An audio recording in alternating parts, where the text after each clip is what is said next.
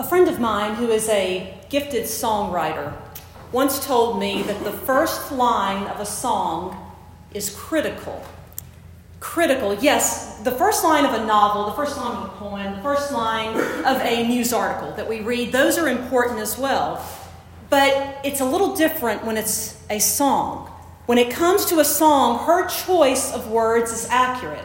The first line is critical. Think about the critical care unit of a hospital. What happens first in that unit for the patient is so urgent, and it determines so much about what will happen next and what will happen next and what will happen next. That first line of action impacts and can impact everything that follows.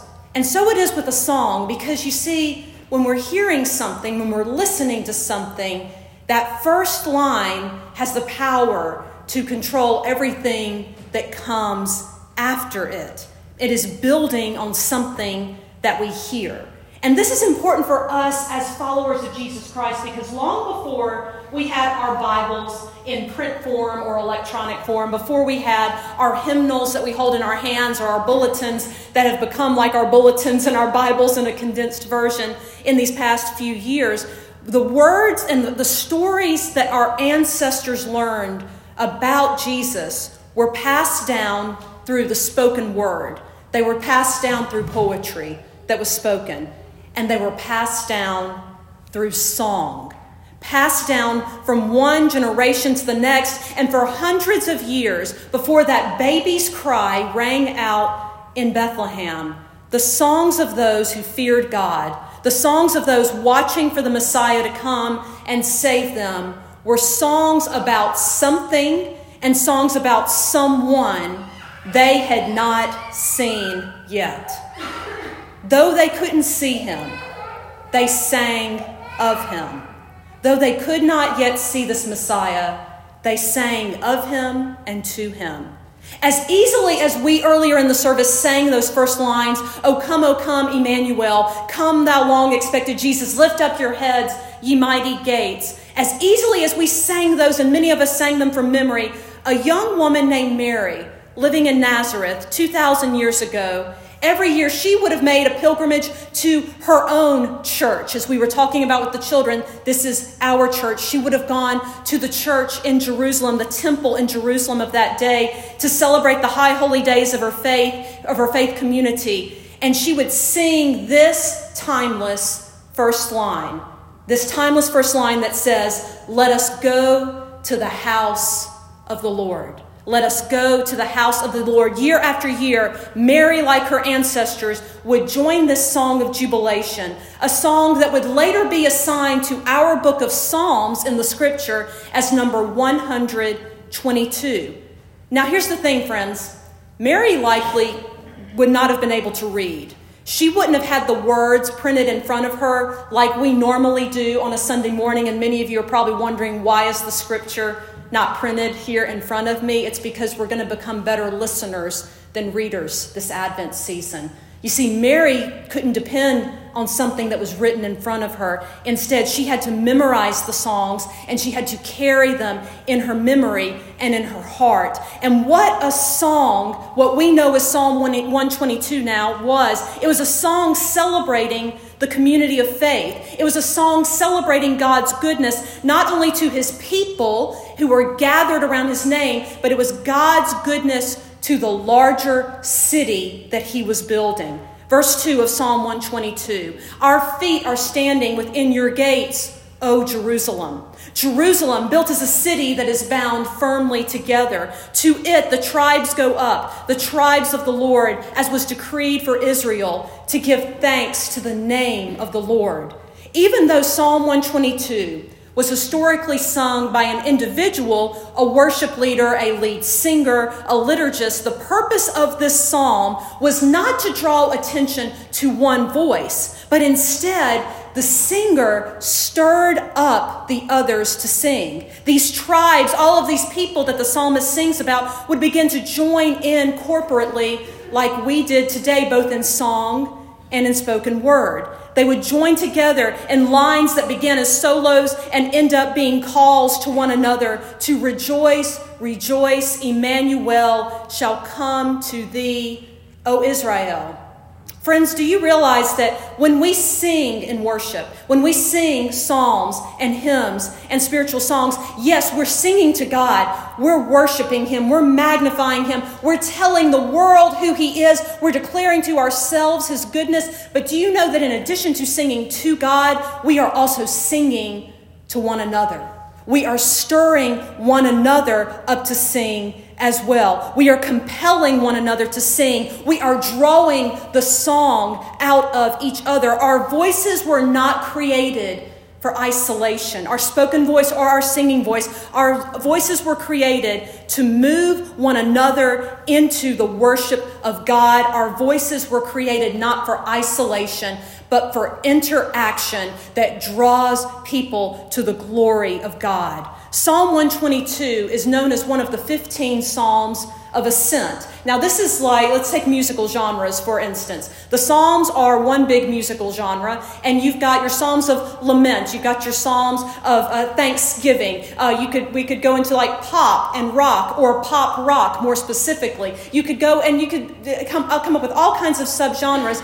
This category of Ascents was one subgenre of music, and it was something that was set aside to magnify God, to ascribe greatness to him. But the Psalms also told incredible stories and rich histories. Friends, a great song always tells a good story.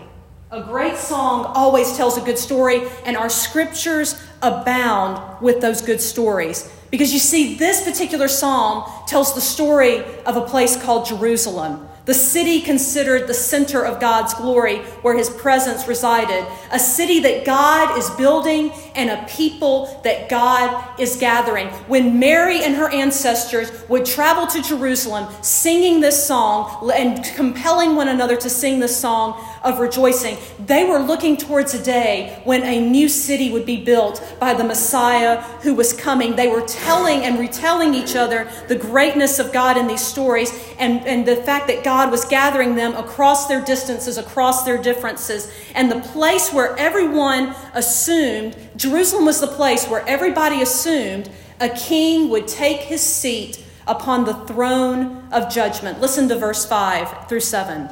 For there the thrones for judgment were set up, the thrones of the house of David. Pray for the peace of Jerusalem. May they prosper who love you. Peace be within your walls. Security be within your towers. There is so much anticipation of a king in a city on a throne. Think about that for a moment. Think about this, that King David, who wrote so many of these psalms that we celebrate today, was the God-fearing leader to whom no one else could measure up. He was the one up until that point. And people imagined that his descendant, the Messiah, the Savior of the world, would be enthroned in glory like David was. Thrones for judgment would be set up in a high and glorious place in Jerusalem. Little did we know that the way that God would come as King of Kings and Lord of Lords was not to a throne that was lifted high, but to a cross that would be lifted high for all the world to see, so that God would draw all people unto himself. Friends, see, sometimes we think so big in our imaginations in one way, in the midst of our big dreams, like our ancestors were imagining so big what a king on a throne would look like. And in the midst of all of those big dreams, God became so small. He humbled himself to take the form of not a king, but an infant. Long before Jesus was cradled in a manger, he was cradled in the womb of his mother. And can't you just imagine Mary singing over her unborn child? With every flutter, with every movement within her, there was a jolt of rejoicing paired with a pang of fear that comes with the expectancy of a child in the world.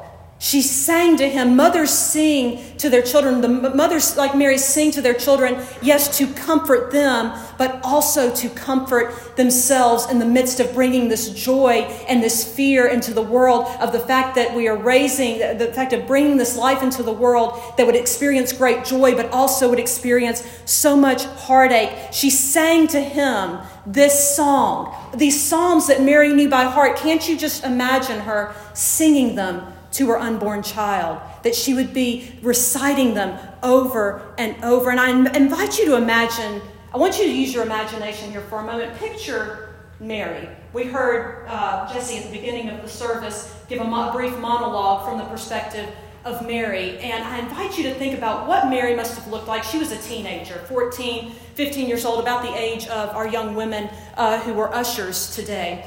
And Mary, imagine her, she lived in a very impoverished community, but she was faithful to her church. She was faithful to her community of faith, faithful to her God, faithful in prayer. And imagine that she's sitting at home singing these words of Psalm 122, "Let us go to the house of the Lord," praying for the peace of Jerusalem. And she's sitting there and she's hugging her knees into her chest and she's singing over this child that is cradled in her womb. And imagine for a moment as her belly grows, and as she is dealing with the fear and the anxiousness as well as the joy and the anticipation, imagine her singing these words, "Peace be within you, my child. For the sake of the house of the Lord, I will seek your good." Imagine Mary, the mother of Jesus, praying this over her child.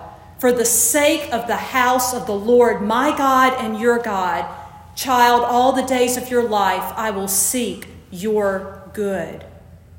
Jesus traded his throne for a cradle to seek our good.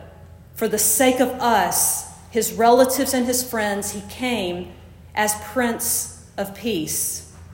As you imagine hearing his mother's voice, very light, very innocent, very full of hope and joy and love and peace and all of those things that we associate with the Advent season, listen to her voice singing. We are asked, like Mary, to carry Jesus now.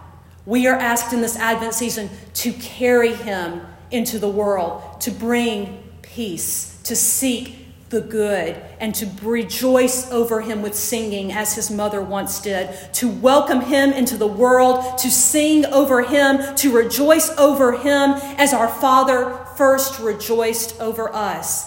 We are the church called to bear his glory. The house of the Lord has been prepared today, this house of the Lord in West Point, Mississippi, and you have been prepared as a saint of God. So will you seek one another's good? Will you seek the good of the Christ child that we are carrying? Will there be peace within you?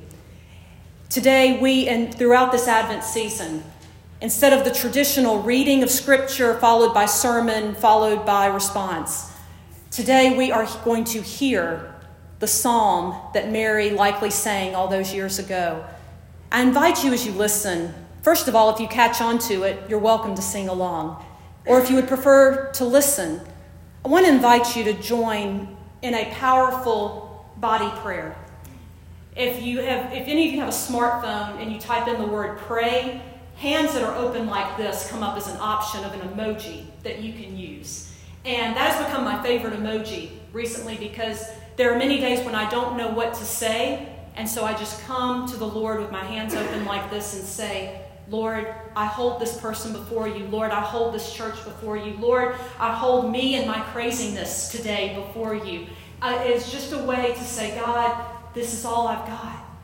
And friends, all that we've got is all that God wants today.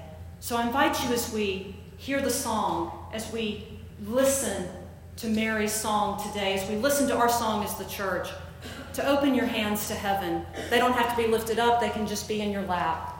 And receive the blessing of being sung over. Receive the good that Christ wishes to give you today. And may these hands be filled with peace to indeed not just be within these walls, but to go with us everywhere we go. Let us listen together.